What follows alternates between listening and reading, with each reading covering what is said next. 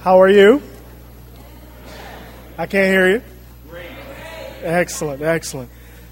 We certainly appreciate your patience. As you know, Route 1 is a parking lot, and it's been a challenge to get here. But we are so delighted that you are here to join us in this extraordinary moment. My name is Eddie Glaude, and I'm a professor in the Religion Department and the Center for African American Studies.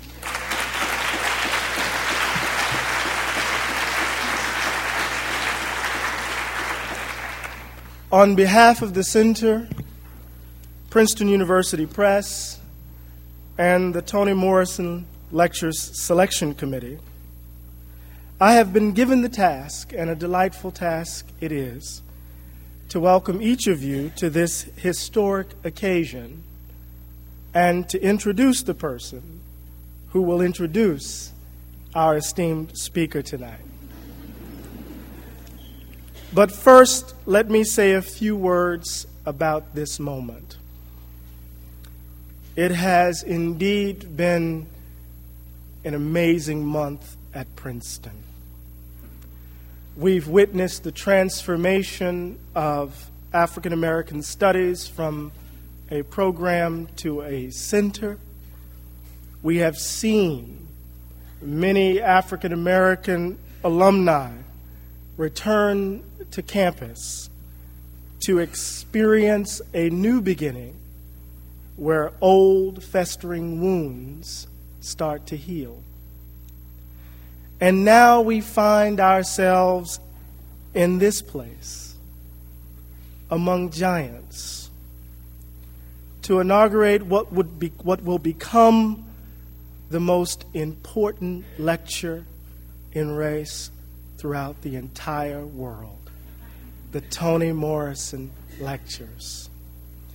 And how fitting that these lectures are named after Toni Morrison. Rare indeed is it that we find ourselves with the opportunity to witness, to encounter, to walk in the same space with someone whose very existence and presence in the world signals the possibility of its salvation. To be sure, the Morrison Lectures celebrate the expansiveness of Miss Morrison's genius by providing a platform for new and exciting work of scholars and writers, as Valerie Smith, our beloved director, has written, who have risen to prominence both in the academy and in the broader world of letters. But there is another dimension to this, a personal dimension, I must admit. And that is that we honor you because you have loved us so much. You have challenged us, and you have given us a language to express our deepest fears, hopes, and aspirations. Your footprints, Professor Morrison, will mark the path forever of grace and love. We have been made better because of you. And for generations to come, Miss Morrison, people from all over the world will know that you grace this institution with your power and presence. Now I have the privilege to introduce our wonderful provost, Christopher Eisgruber, the Lawrence S. Rockefeller Professor of Public Affairs in the Woodrow Wilson School and the University Center for Human Values. I just demonstrated my breath control. He's the author of Religious Freedom and the Constitution, and co-authored with Lawrence Sager and Constitutional Self-Government, as well as numerous articles and books and academic journals. From 2001 through June 2004, he served as our director of the program in Law and Public Affairs. Before joining the Princeton faculty in 2001, he clerked for Judge Patrick Higginbotham of the U.S. Court of Appeals and for Justice Paul Stevens of the U.S. Supreme Court, and then served for 11 years on the faculty of the New York University School of Law. He's a member of the American Law Institute. And you know, of course, Provost Eisgruber received his A.B. magna cum laude. I had to say that. In physics. From Princeton. An M.Lit in politics from Oxford University, and a J.D. from the University of Chicago Law School. I just want you to know that he has been one of the most important forces in transforming African American studies at Princeton and making this moment right now possible. During the alumni gathering, I took the liberty of describing our dear president, Shirley Tillman, as Sister President, likening her to Sister Janetta Cole, who was the president of Spelman during my tenure there. I think I want to take another liberty. Ladies and gentlemen, I have the privilege to introduce to you who will introduce my beloved brother and teacher and guide and mentor, our provost, our brother, Brother Christopher Eisgruber.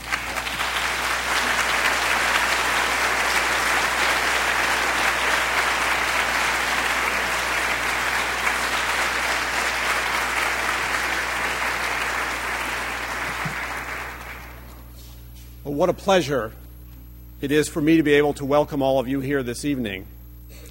And what a privilege it is to introduce tonight's speaker, who will inaugurate the Toni Morrison Lectures.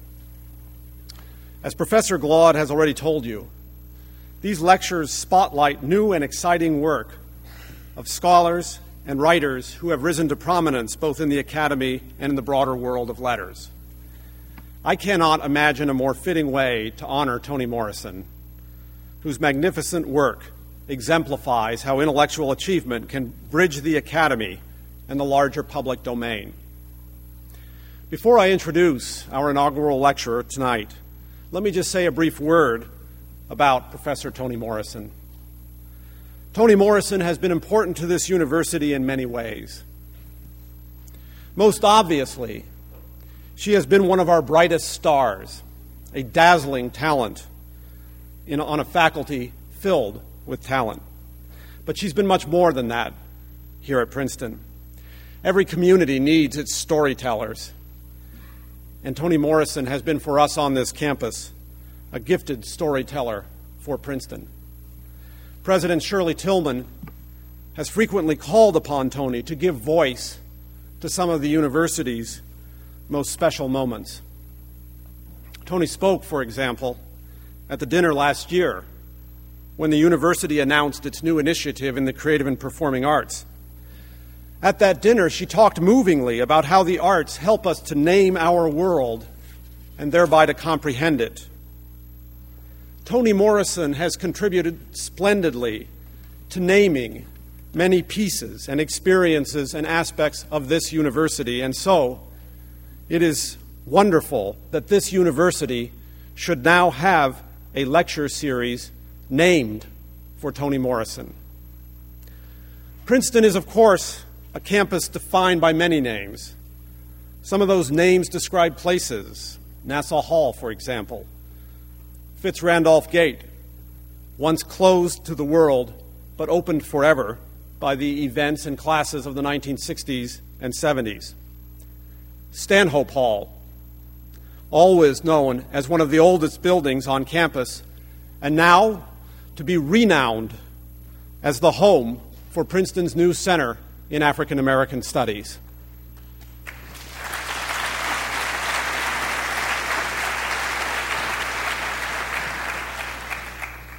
Perhaps most important of all are the names of the luminous students, alumni, and faculty who, like Toni Morrison, have carried forth this university's mission on this campus and in the larger world.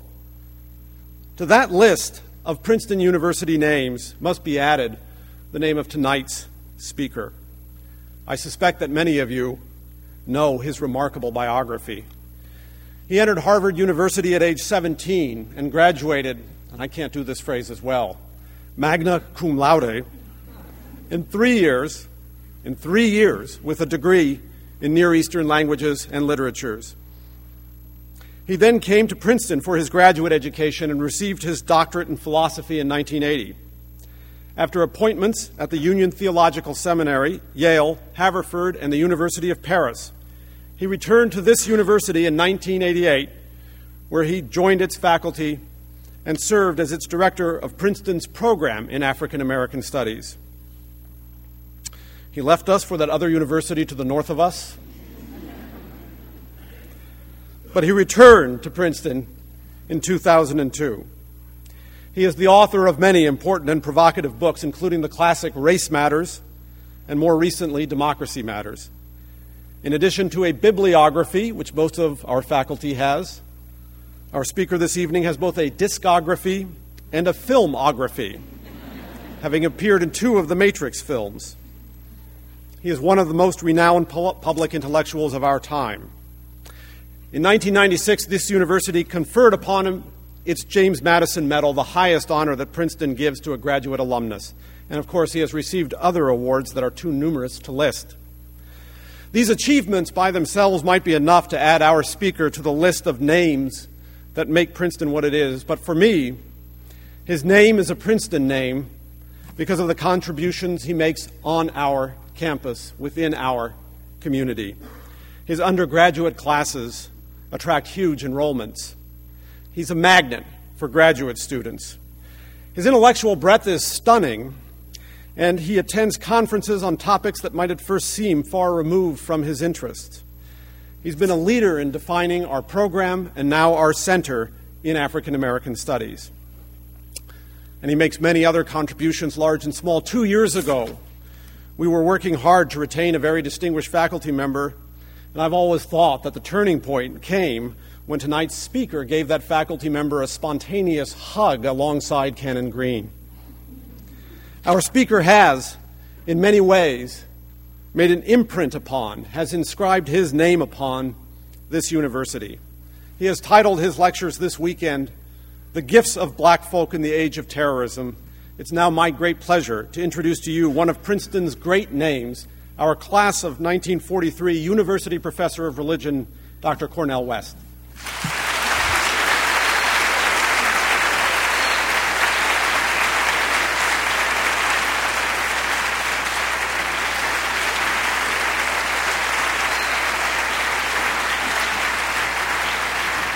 Thank you so very much. I'd like to thank Provost Brother Chris Ayers Grouper for those very kind and generous words of introduction. I'd like to salute each and every one of you for coming out tonight, and those who so choose to come out tomorrow night, because Professor Eddie Glaude, my dear brother Eddie, is absolutely right. This is a very special moment. Not just in the history of Princeton University, and not just in the history of American civilization, but this is a very special moment in the early part of the 21st century to salute and pay tribute to such a towering artist, an inimitable genius among us. And I have been so blessed to know Toni Morrison for over 17 years. That she changed my life. She enriched my life. I cannot conceive of who I am, not just as an intellectual, not just as an academic, but as a human being, without her art, her witness, and her very deep friendship.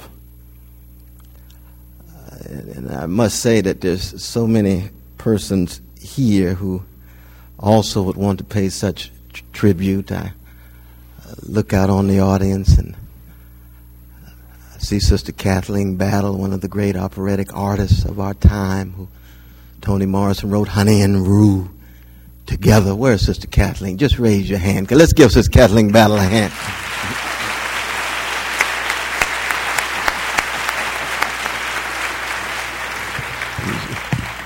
She's sitting next to one of the great figures of contemporary Christendom. My dear brother, going back now 30 years, the Reverend Dr. James Forbes and his beloved wife Betty, both of you two, just looking at you, and memories of Jim Washington and James Cone and Samuel Roberts and E.C. Eric Lincoln and all of those folk who have meant so very much to me. It's so very kind for you all to make that 5-hour ride from New York, given the Route 1 traffic jam. Brother Theodore Cross is here, who's been a veteran, long-distance runner, struggle against white supremacy as a white brother, based on principle and justice. Just raise your hand, Brother Ted Cross. Let's give him a hand. Let's give him a hand. And of course, there's so many Princeton faculty. I want to salute my leader and director, dear assistant Professor Valerie Smith, for the work that you do, and I think Professor Melissa Harris Lacewell's here somewhere. There she is, absolutely. She's brand new, but already hit the ground running. Of course, you sit next to a vice provost who's standing in the great legacy of the Ruth Simmonses and others. Mr. Terry Reed, raise your hand. We can go on and on, but I do want to acknowledge those who made such a difference. I see my dear brother Dean David Dopkin, who I not just respect but love very dearly. Just raise your hand, Brother David. Let's give the Dean a hand. Oh yes. No, you can't talk about the rich legacy of Toni Morrison without talking about how one goes about embracing each other and staying in contact with the humanity of each other. Because believe me, when the American Gibbon comes along and writes the grand history of the rise and fall of the American Empire, and someday the American Empire will fall. We hope not soon. Some of us will go down swinging like Ella Fitzgerald and Muhammad Ali to ensure that a democratic experiment remains afloat. But sooner or later, the American experiment in democracy will come to an end. And when that American Gibbon emerges, he or she will have much to say about a monumental text written in 1851 by a literary genius named Herman Melville, wrestling with the whiteness of a whale. Will have much to say. A classic of 1929, The Sound and the Fury, written by that white literary blues man, William Faulkner. And will have much to say about the classic of 1987, Beloved, written by Princeton's own Toni Morrison. That's part of what it is to be part of literary immortality. And I just wish that her own beloved parents, Rama and George Wofford, could look down from the porch of heaven and see what their beloved little girl at that time, and now towering giant that she is, see how it all turned out. That here, this Princeton University, for over 2 centuries, pursuing academic excellence, yes, but locked into its own male supremacy, white supremacy, and anti-Semitic myopia, could in 2006 declare that one of the ways of ensuring that the world is safe for Toni Morrison and her legacy is to bring lecturers here to speak not once but twice. And that says something, doesn't it? I see my dear sister No Leeway Rooks, always a blessing to see you twice. No Leeway. to reflect on what it means to be human, what it means to be modern, what it means to be New World and American. My own personal and precious memories of Toni Morrison go back to a phone call I received in 1988 when I had returned from Yale, and I was thoroughly committed to remaining in New York, the Big Apple, until the day I died. And Toni Morrison said, Cornel, it would be wonderful if we went to Princeton together to create an intellectual neighborhood. Echoes of that first line of Zula. There once was a neighborhood. The nightstand gone. Flag stand gone. Is that Farrah Griffin in the audience, head of the Center for the Study of Black Culture at Columbia University? Raise your hand, Farrah. Let's give Farrah a hand. I didn't know she was here. My God. They have come from all over the country for Toni Morrison. Written some of the most powerful essays on Toni Morrison. She ought to be next in line, but that's just my opinion at the moment. But yes, it was then in 1989 when we came together. Just 2 years after she had written Beloved, and 1 year after she had completely initiated a slow but sure paradigm shift in literary criticism. I'm thinking of October 7th, 1988, when she gave the 1988 Tanner Lectures at University of Michigan.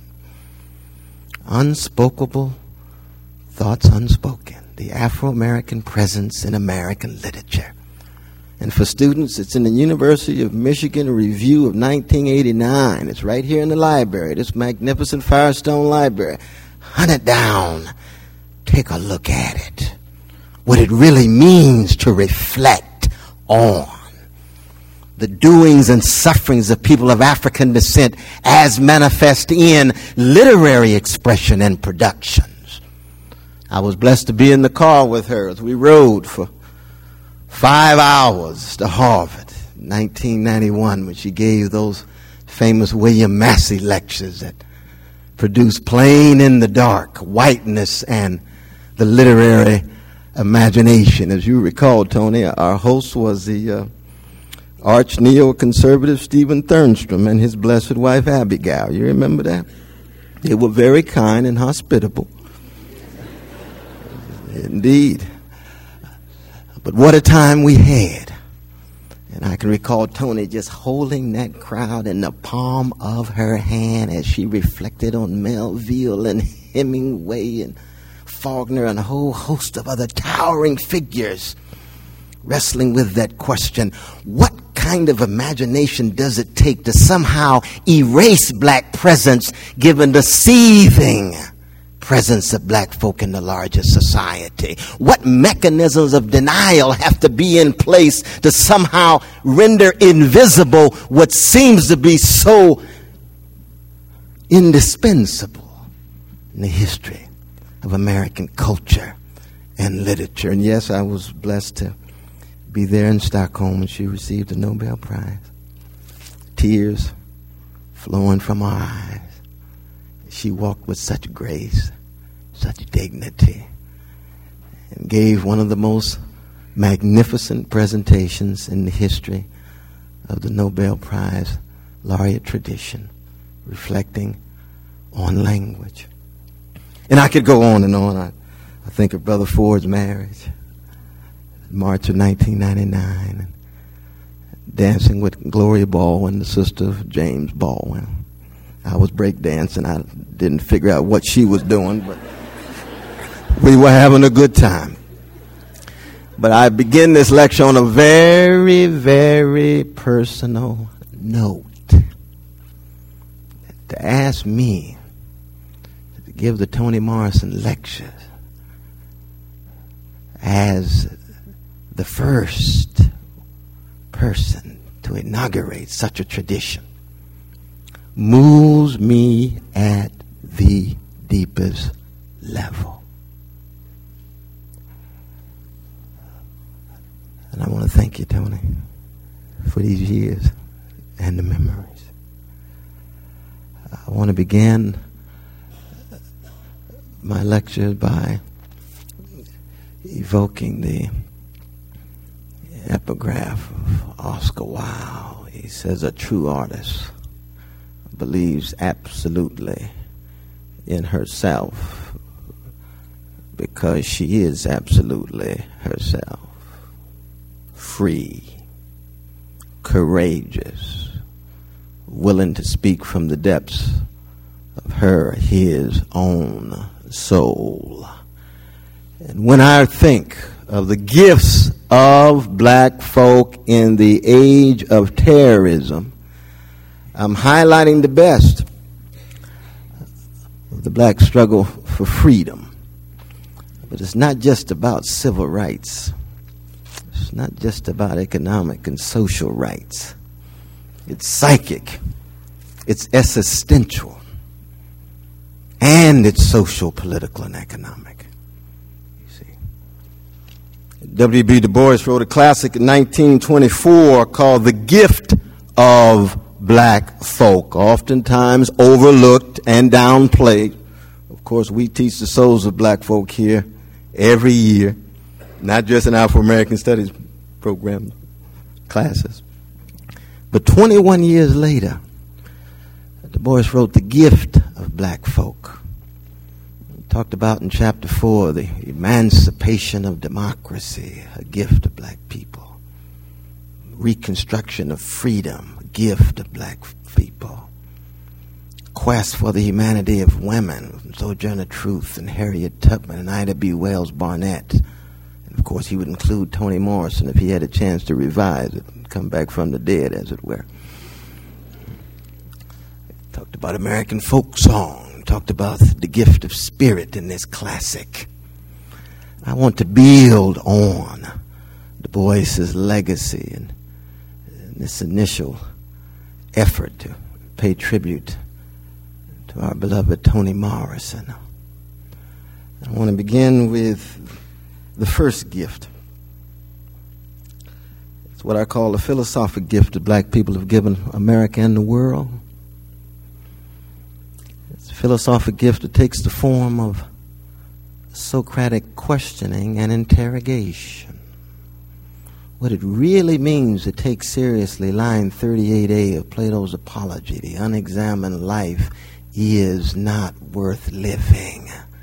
And we can hear Malcolm X in the background. The examined life is painful. What does it really mean to muster the courage to think critically for oneself at a cost? To be willing to pay a burden. Being courageous to think critically. We here at Princeton put a premium on critical reflection, critical examination, beginning with self, and society, and the world. But this first gift of black folk has to do with courage, very much like that particular Athenian who walked around barefoot, pot belly, flat nose, huge lips, large neck, serious about examining himself. In fact, that line in the Greek actually said the unexamined life is not a life for the human.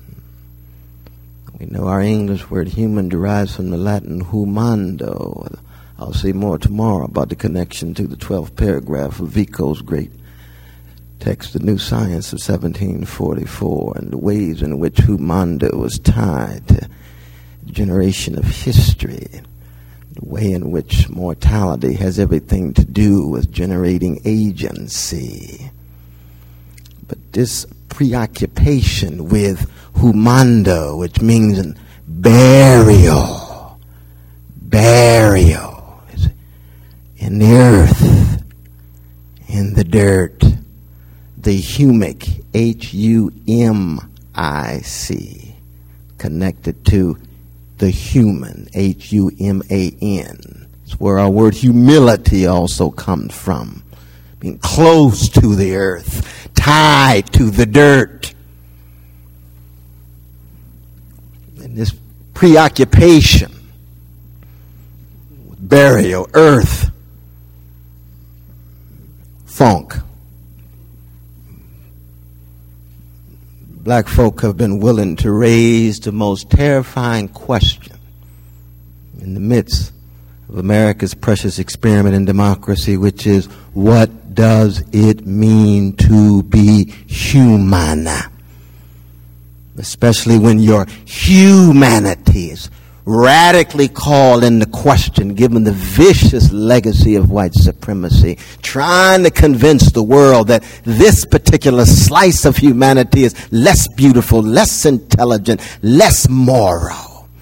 Yet here comes these folk saying, we're going to raise this frightening query to this civilization. We know that you're preoccupied with market activity. We know you're preoccupied with mobility. We know you understand yourself to be a land of liberty and freedom, but we have a fundamental question that people have asked down through the corridors of time. What does it really mean to be human, to be featherless, two-legged, linguistically conscious creatures born between urine and feces? And to know that our bodies will one day be the culinary delight of terrestrial worms. Who you're going to be in the meantime? How do you define yourself? Who are you really when you take off the mask? Who do you see when you look in the mirror? And allow those who perceive you as you look in the mirror to tell you something about yourself, especially if those who are saying so are those who you are those who upon whose necks you stand. It's a very uncomfortable Socratic situation. It has everything to do with wrestling with death in its various forms. And of course, one could argue that there's a real sense in which America, understanding itself as a city on the hill, the experiment that can solve any problem, has no constraint, it cannot go beyond. No limits can constrain it. And we hear that every January in whatever our State of the Union put forward, be it Democrat or Republicans. There's no problem we cannot solve because we are American. See, Professor Jeff stopped there. Is that right, though, Jeff? We hear it every year. And we say, oh, wait a minute. Du Bois raised the question, how does it feel to be a problem in African-bodied in which it looks as if there's something here that remains difficult to come to terms with? And it's not just political. It has to do with mustering the courage to think critical about your relation to burial, to death and forms of death. And one of the fundamental gifts of black folk in the history of America is precisely that of raising that Socratic question of a love of wisdom that acknowledges it as a meditation on and preparation for death and keeps track of the forms of death in America's past and present. What do you mean, Brother West? Social death, American barbarity, American bestiality, American brutality called American slavery. 244 years hemispheric in terms of the first presence of the Africans, 1619 to 1863. But for the first 79 years in the experiment of American democracy, social death, to invoke the category of that magisterial text of Orlando Patterson at the other institution, Harvard. Slavery and social death. What does it mean for a people to be on intimate terms with forms of death, to be in close proximity with forms of death in a society that understands itself as a grand city on the hill, which in many ways is a death-dodging, death-ducking, death-denying civilization? It's what Henry James called a hotel civilization. One of the reasons why he left America and went to Britain. In the eyes of some critics, wrote his best novels. What is it about these particular people, Henry James would say, they're full of tremendous energy, technological innovation, preoccupied with upward mobility, but there's a sense in which there's a hollowness there. There's a shallowness there because they don't want to come to terms with death and despair and dread. They view themselves like those in a hotel, preoccupied with comfort, convenience, contentment. The hotel is a place for what? The lights are always on. Leave your hotel and it's dirty and come back as clean. You don't know who cleaned you. You don't know whether they're being treated with dignity about or not. It's just about you. It's about your contentment. It's about your own enjoyment.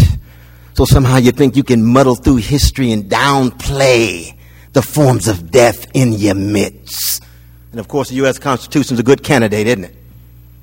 Look at the grand democratic institution created by those towering founding fathers, and what do we see? No mention of the word slave, no mention of reference to the institution of slavery, only an invoking of slave trade. Why? Because it's denial. Joseph Ellis, one of the leading American historians, said it's a conspiracy of silence. It's an interesting friction and tension. No, it's more than that. It's hypocrisy. It's mendacity. And you do reap what you sow. Chickens do come home to roost. Somehow you think you can escape from reality, escape from history, escape from mortality. But sooner or later, that truth begins to haunt you. Truth crushed to earth shall rise again.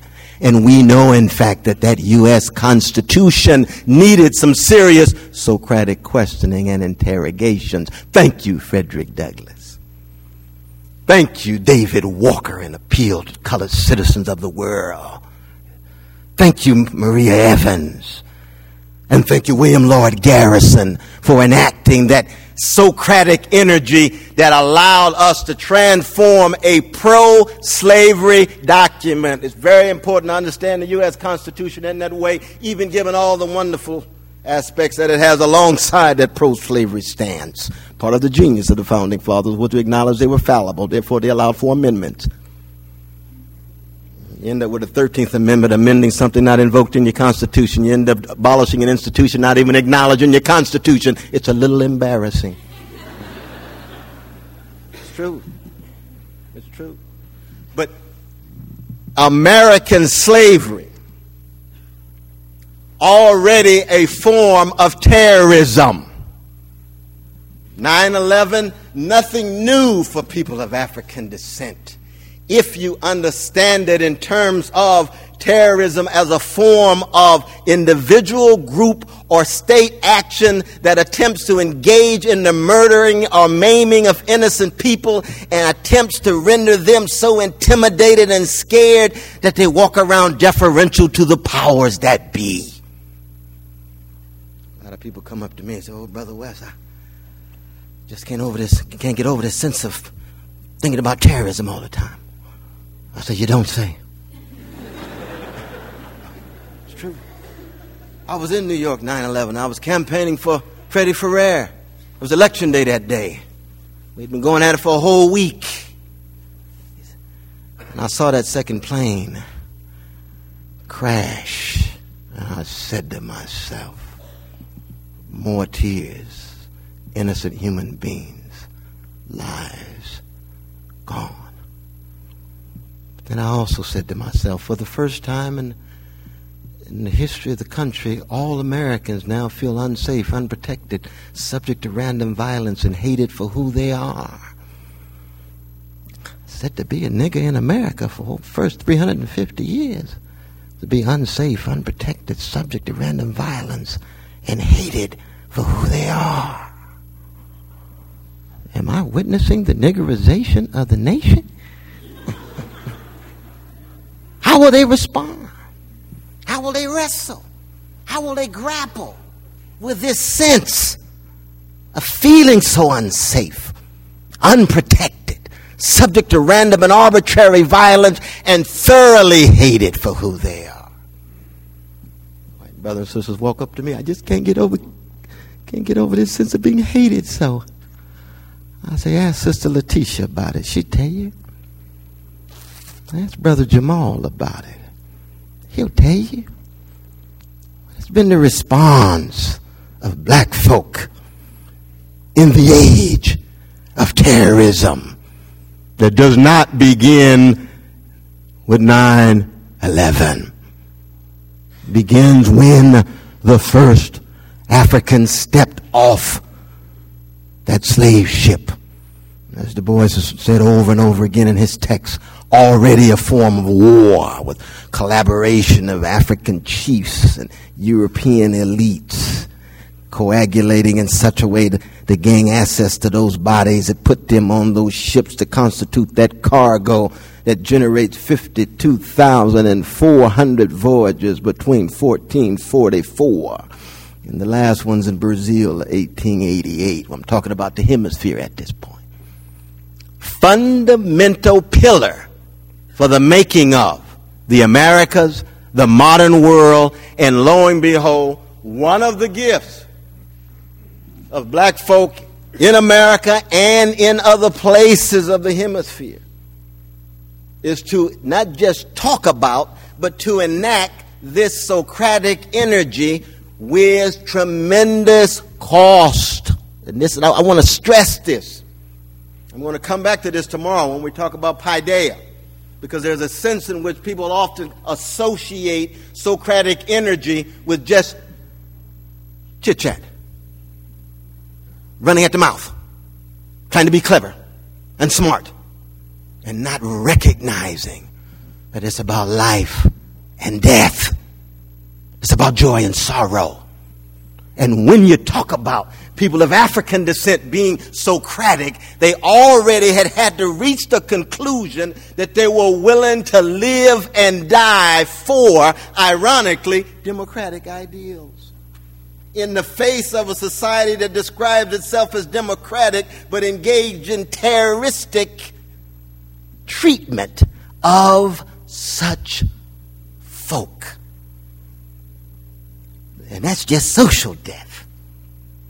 You know, the fascinating story, 1855, Thomas Crawford was asked to design the Statue of Liberty, which now sits on the Capitol Dome in Washington, D.C. Some of you might know this story. It's a fascinating one.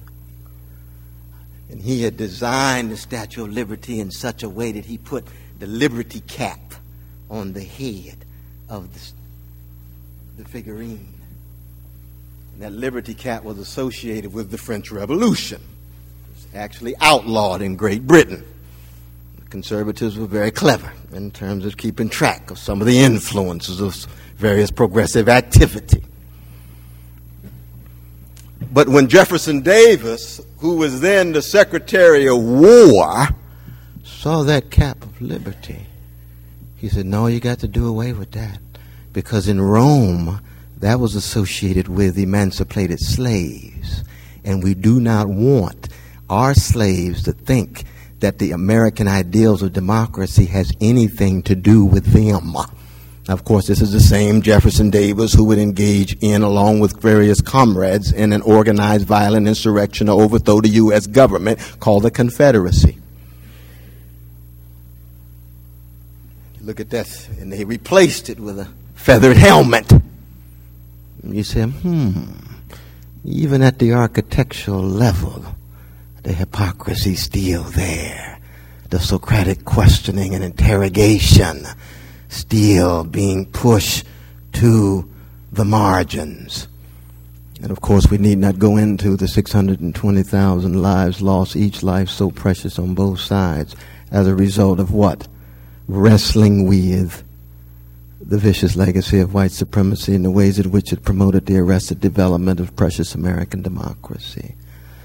One of the wonderful things about Princeton we now acknowledge, and I do want to salute not just Shirley Tillman, but also Harold Shapiro and Sister Vivian for saying, you know what, we reach a point where we acknowledge we not just have a center at Princeton, but we also acknowledge that legacy of white supremacy sits at the center of the American democratic experiment when it comes to ways in which we can either be better and courageous, or ways in which we can regress and find ourselves falling back into business as usual. And it has nothing to do with pity for Negroes.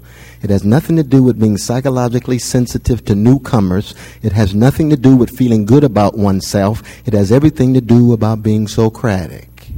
And if there's any mission of Princeton University, it begins with the Socratic imperative to engage in self-examination.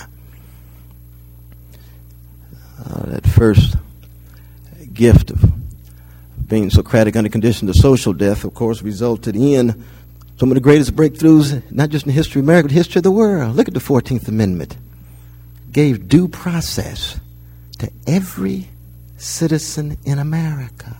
The 14th Amendment was the first time that the United States put forward a definition of what it meant to be a citizen.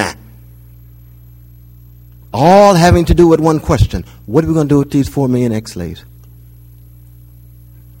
And unfortunately, I was just reading in the Times just yesterday that we got some serious challenges to due process at the moment in terms of torture and so forth and so on. You see. But how precious it is. Every citizen who comes to America, I don't care when and from where, has access to due process, equality under the law as a result of wrestling with the status of these 4 million ex-black slaves in America. It has reverberations far beyond black community, far beyond self-interest, far beyond group parochial sensibility. It has everything to do with how we create conditions under which we either hang together or hang separately. But you all know, for those 12 years in the sun, as Du Bois put it, the first grand experiment in multiracial democracy in the Reconstruction, we had more black senators then, both from Mississippi, than we do today. Well, Brother Obama's all by himself, and he's hot these days, isn't he? On the cover of almost every magazine you look at. Can't turn the television without seeing his face.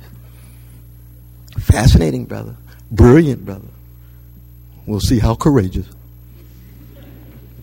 Push for him. But he's all by himself in terms of black presence. He's probably one of the few non-millionaires in the Senate, but that's just a footnote. But after Reconstruction, with the withdrawal of the troops, here comes another form of death, civic death. Jim Crow, Jane Crow, lynching. Every 2.5 days for 1/3 of a century, a black man, a black woman, a black child hanging from some tree. That strange fruit the southern trees bears, the great Billie Holiday sang about with such power, and the Jewish brother Maripol writing the lyrics, keeping track of forms of death in the midst of the American experience. Socratic interrogation vis-a-vis that form of death. What a time it was.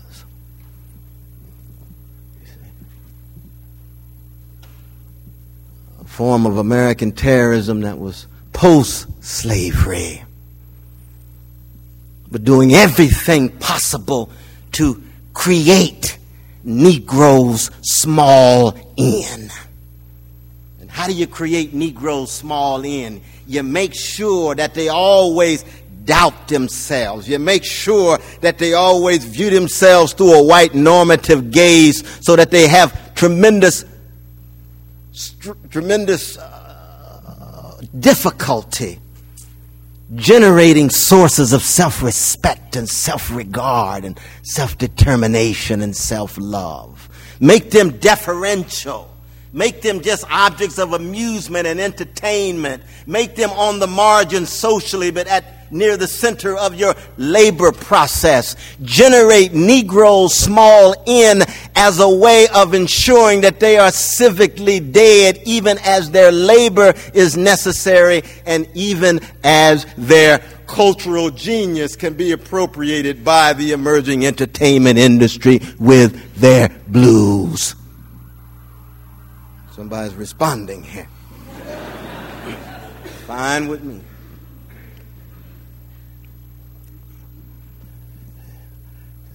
And if there's one major point I would like to leave you with, and I'm not finished though, but this is a major point. It has to do with one of the towering responses to American terrorism. I think it's no accident that Toni Morrison has written one marvelous play. It's called Dreaming Emmett. Because August 1955 was one of the most significant moments in the history of American civilization. It was when a young, beautiful, precious black brother, 14 years old in gut bucket Jim Crow, Mississippi, was murdered by American terrorists, cowardly white supremacists, as he winked at a white sister. Murdered him, cut him up, threw him in the river. Tallahatchie Bridge, was the song says. And Mamie Till said, we're going to bring his body back. We're going to remember him, given his dismemberment. And we're going to keep the casket open. We're going to put it in Robert's Temple of Church in God in Christ in the south side of Chicago. And the president and the governor and the mayor said, keep the casket closed. Why? Because we don't want to expose and reveal and unearth this night side, this form of death in the midst of American democracy. We're telling the world we've achieved rough justice in August of 1955. Mamie Till said, no. We're going to keep this casket open. We're going to invite John Johnson and Jet Magazine and Ebony Magazine to take pictures so that in every Negro barbershop and beauty salon it will be visible. And we're going to open that church. We're going to open it, as black churches have always done historically, to white brothers and sisters as well as black. 50,000 fellow citizens marched through that little church to take a look at Emmett Till's body. It was the first massive civil rights demonstration 3 months before courageous Sister Rosa Parks sat down in order to stand up for justice in Montgomery, December 1955.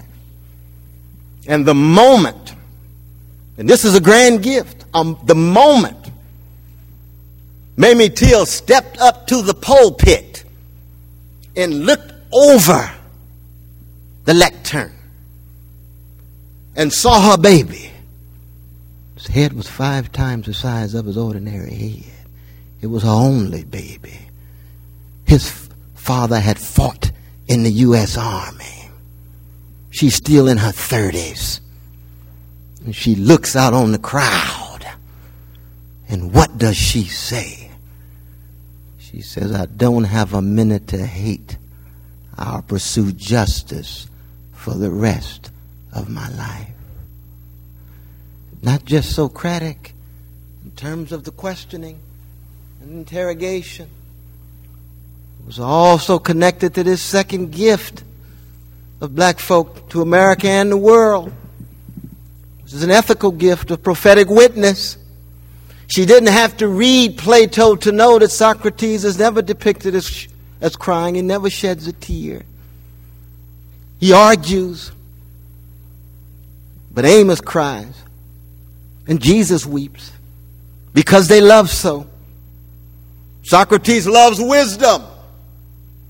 But as Gregory Vlastos, our dear teacher, Professor Alexander Neamos, distinguished classical scholar, says, does Socrates ever love the concrete person?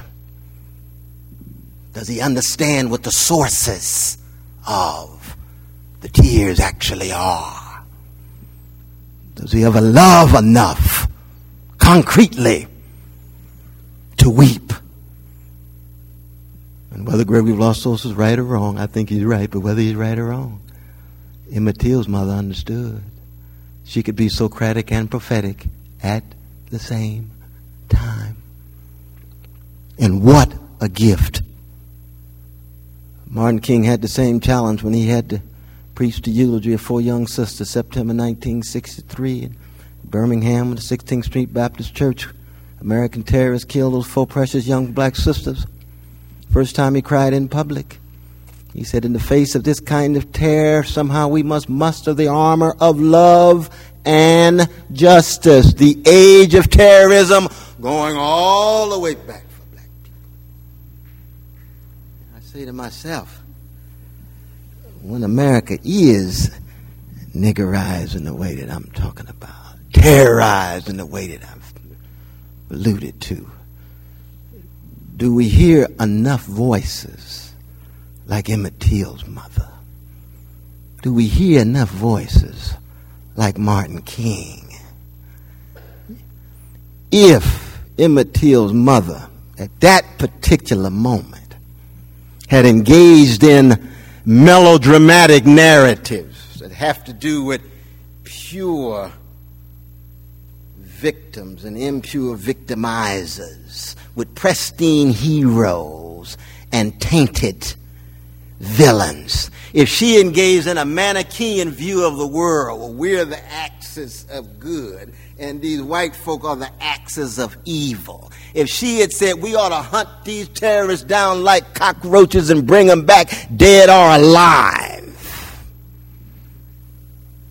If black people in general had responded to American terrorism in that way, there would be no such thing as American democracy, because there'd be a civil war every generation. In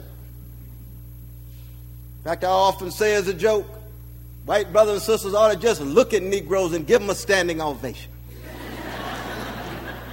Thank you for producing Martin King. Thank you for producing Thurgood Marshall. Thank you for producing Duke Ellington. Thank you for producing Paul Robeson. Thank you for producing Jesse Owens. And those are just members of Alpha Phi Alpha. My fraternity. Thank you for Sojourner Truth. Thank you for Harriet Tubman. Why? Because there is no black Al-Qaeda. There is no black IRA. There is no black PLO. There is no black Ergon. What goes into the making of these particular peoples beneath American democracy, but holding democratic ideals in their souls even as they face American terrorism for over 300 years? This is not romanticizing people. This is not idealizing people. We're talking about the gifts of black folk in an age of terrorism. Begins in 1619 and goes all the way up to the present. What is that third gift? And how's my time? What is that third gift?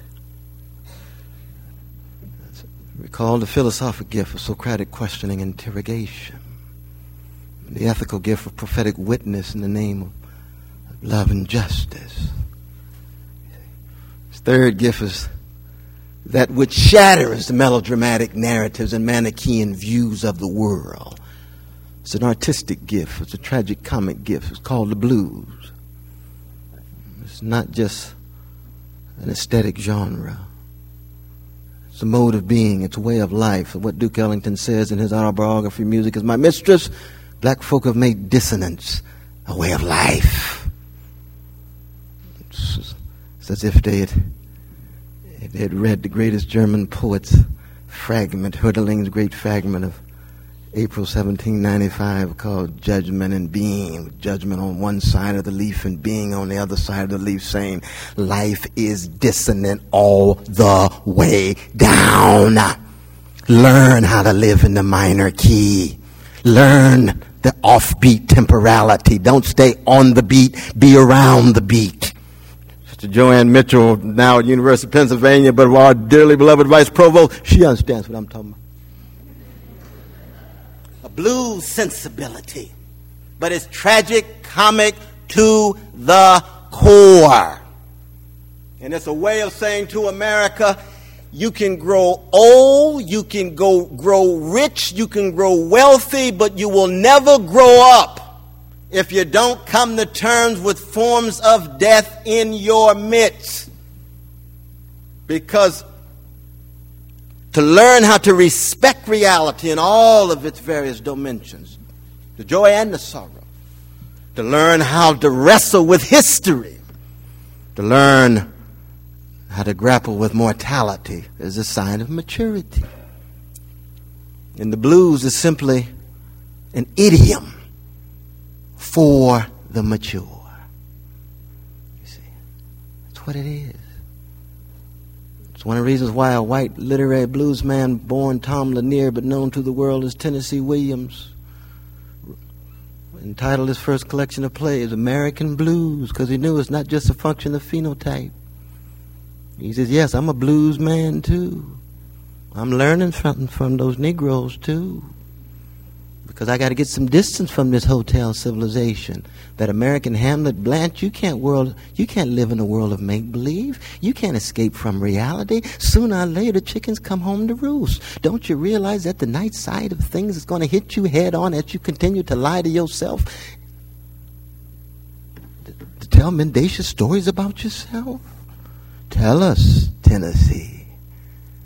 That Streetcar Named Desire, that wonderful play of December 3rd, 1947 on Broadway with a brother named Marlon Brando, Jessica Tanti, and others, telling a story rooted in so much of this tragic comic gift. Of course, black music itself is a major character in the play, coming out of Five Deuces, the jazz club,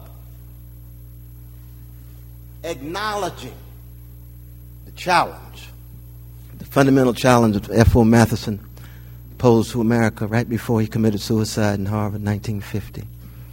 He said, would America move from perceived innocence to corruption without a mediating stage of maturity? And in 2006, if there's something we need more than anything else, it's not just a certain kind of politics, though that would help, but it's a maturity that has everything to do with a Socratic gift that highlights the courage to think critically at a cost, with a prophetic witness that has to do with mustering the courage, not just to care, but the courage to love. Toni Morrison's Beloved is but one monumental moment in the corpus in which, as she says in one of her wonderful interviews, my characters press toward love. And this is a grand gift connected to that second one, that black folk have been willing to speak publicly about love. Martin King is not an accident. John Coltrane's A Love Supreme is not an accident. James Baldwin's essay shot through every line with a love sensibility. Marvin Gaye's What's Going On in spring of 1971 shot through with a love. August Wilson, Aunt Esther, who dies in the 1980s because it doesn't see enough love even in the black community. And the decay, the self-hatred, the self-violation, the self-flagellation, the self-destruction becomes more and more pervasive. Love not reduced to Hollywood conceptions of wayward and sentimental emotion, rooted in a steadfast will that bends toward companionship. In that tragic comic mode of the blues sensibility, brings together the spirituality of Socratic questioning that highlights various forms of dogma like white supremacy and male supremacy and imperial arrogance and homophobic privilege, with the spirituality of genuine compassion. And it has nothing to do with American optimism. It has everything to do with hope, a mature, hard-earned hope. That's a hope against the grain, that wonderful line in Du Bois's great text, a hope not hopeless but unhopeful. What do you mean, Du Bois? Could write a dissertation just on that line. A hope not hopeless, but unhopeful. Reminds you of the blues. Been down so long, down don't worry me no more. That's why I keep keeping on. Interesting. Brother Eddie Glaude and I were just with B.B. King in Berlin, his last farewell tour in Germany. And that brother broke off in that song, "Nobody Loves Me But My Mama, and She Might Be Jiving Too." Boy, you need some serious strength to be able to look that kind of darkness in the eye. But like Emmett Till's mother, Mamie, and like Martin King, you don't find yourself sliding down a slippery slope to bitterness and revenge, but you smile through that darkness. You learn how to laugh in the midst of such despair, so that your hope that comes out on the other side is sustaining, sobering, but still open to others. It reminds me of that wonderful character in Toni Morrison's great novel Song of Solomon about Pilate. Now end with Pilate. She said, I wish that I had lived longer so I could have loved more. You see, if I'd known more, I would have loved more. And it has nothing to do with abstract, sentimental discourse about truncated and sophomoric versions of pity. It has everything to do with courage to think critically, love of wisdom, a courage to empathize, love of the concrete other, and a courage to hope and hold all forms of optimism and sentimentalism and cynicism at arm's length. Let me stop there, and we shall resume tomorrow night. Thank you all so very much. Appreciate it.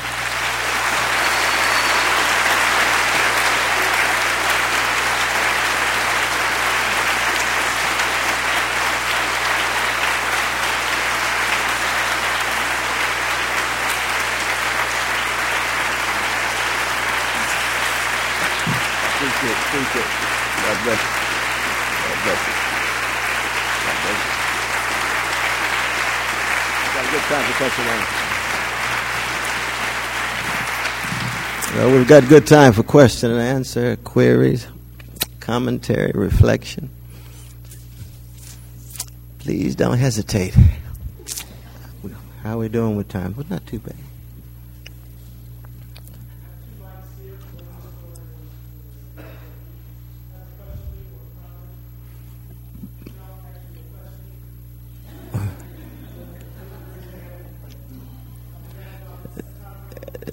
Do not hesitate. Not at all.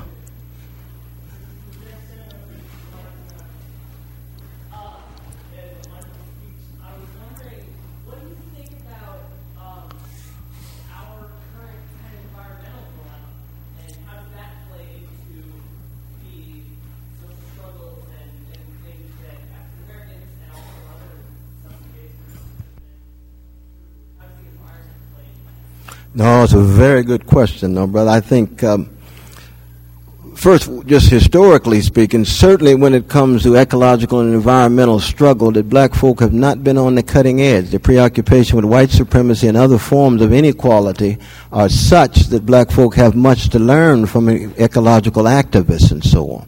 So that the Socratic interrogation is something that takes a variety of different forms, and therefore we all have much to learn from each other in this regard. I think that more and more, Ben Chavis and the others back in the 1980s talking about ecological and environmental racism, why it is that working poor and working class, working poor, and disproportionately black and brown and red communities bear more of the burden when it comes to the kind of night side of ecological practices. And I think that we're seeing more and more voices coming out of the black community in this regard. I think much of it has to do with trying to understand nature as I, thou, rather than an it. I-it relation. It has something to do with acknowledging we've got to learn how to cooperate as opposed to just dominate nature and actually allow nature to speak back in a kind of metaphoric sense. But that's the beginning of an answer to your question. It's a crucial one. It's a crucial one. See. Yes. Well, let's wait till the brother comes down with it.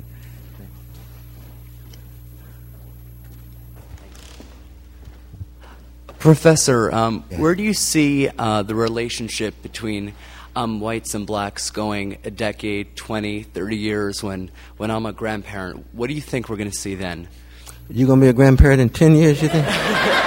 Oh, you got it working. No, I believe you. You going to work this thing out, though, huh? All right. Yeah, no, I'm just kidding, though. You got it. No, you do what you got to do. No, I appreciate the question. I think that one cannot make any wholesale generalizations. I think that, for example, among the well-to-do fellow citizens and among the highly educated classes, there is a free flow of interaction, much of it humane, across race and across color. This is part of the great progress that we've made, and that it cannot be denied. This is part of what our being together is all about. This is how Princeton has bounced back in such a magnificent way from the worst of its history. What I talked about before, the anti-Semitism, the male supremacy and white supremacy and so forth. Now, of course, as Malcolm X says, you don't stab folk in the back 9 inches, pull it out 3 inches, and celebrate your progress, right? So then you got the issue of lower middle classes, working poor, and very poor. Now, once you make that class shift, then you begin to see, the connection of black poor to the racist criminal justice system, a prison industrial complex, disgraceful school systems. How many of the young black brothers and sisters who come out of those urban school systems end up at a Princeton? Well, very, very, very few. I mean, there's a few who are around, but they know they're the Michael Jordans of the academy, right? Brother Michael and others. They brilliant folk. Right? And their cousins just not as talented as they are. You see what I mean? Which means they get locked in easily. And when we talk more about the present, which I'm going to touch on tomorrow, we're going to talk about forms of death in our midst. And of course, Katrina and the killing fields of Katrina is just one example, a kind of metaphor in a certain sense, of contemporary legacies of what we're talking about. So in terms of a class division, of course, we could break it down gender as well, and region. I mean, it's different in Montana than it is in Alabama, so we have to be sensitive to regional heterogeneity and differences here. It would depend on what your context is. So I'd have to ask you, where do you plan on living?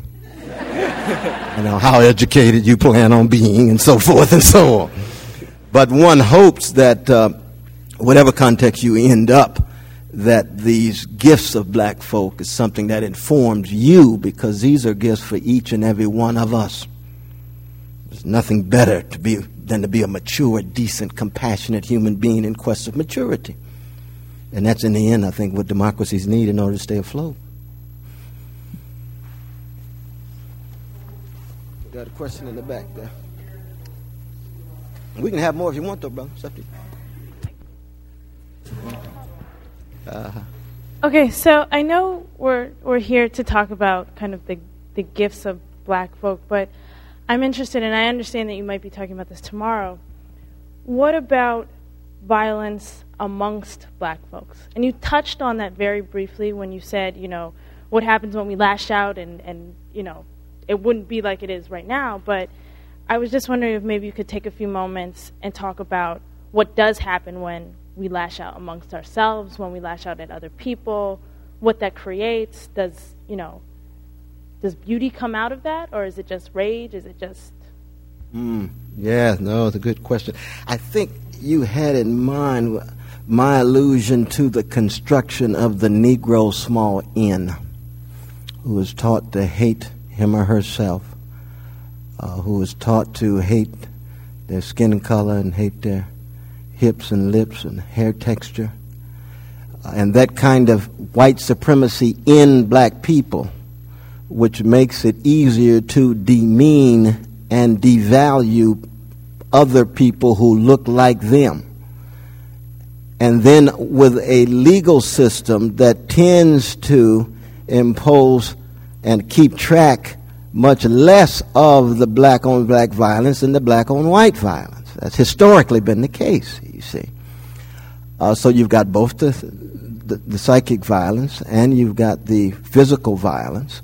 And, of course, in the last 30 or 40 years where we've lived in an ice age, I mean, that's essentially what we've been wrestling with since Reagan, where it's been fashionable to be indifferent for the needs of the most vulnerable in regard to issues of justice, not in regard to philanthropy.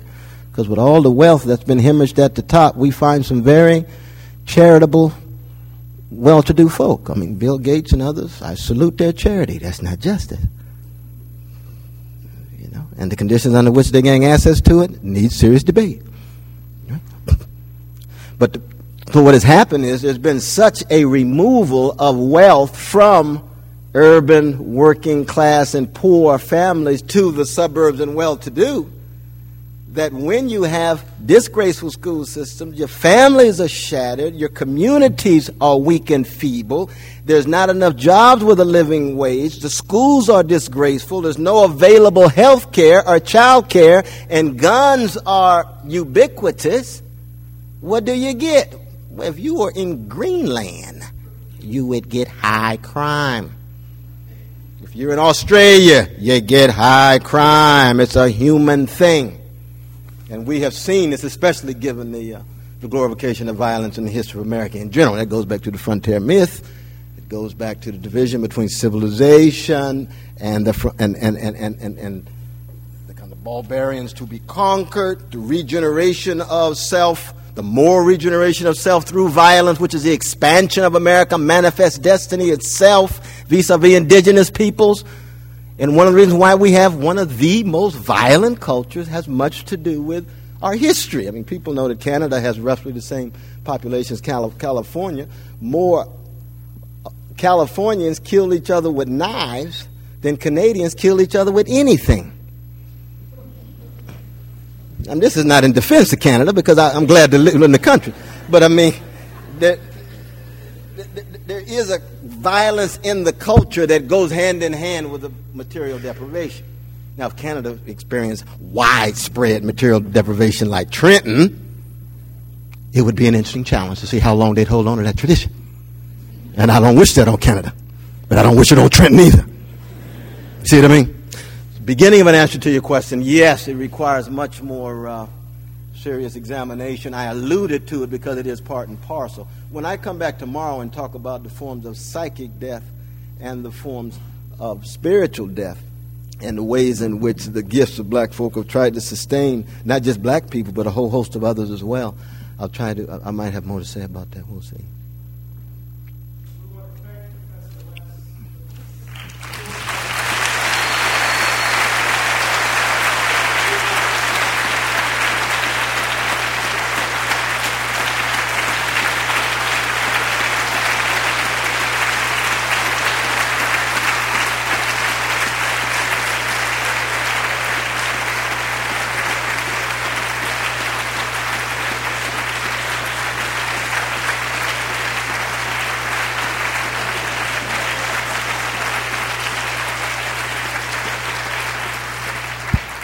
Have a wonderful evening, and we hope to see each of you tomorrow for the conclusion of the inaugural Toni Morrison Lectures. Thank you once again.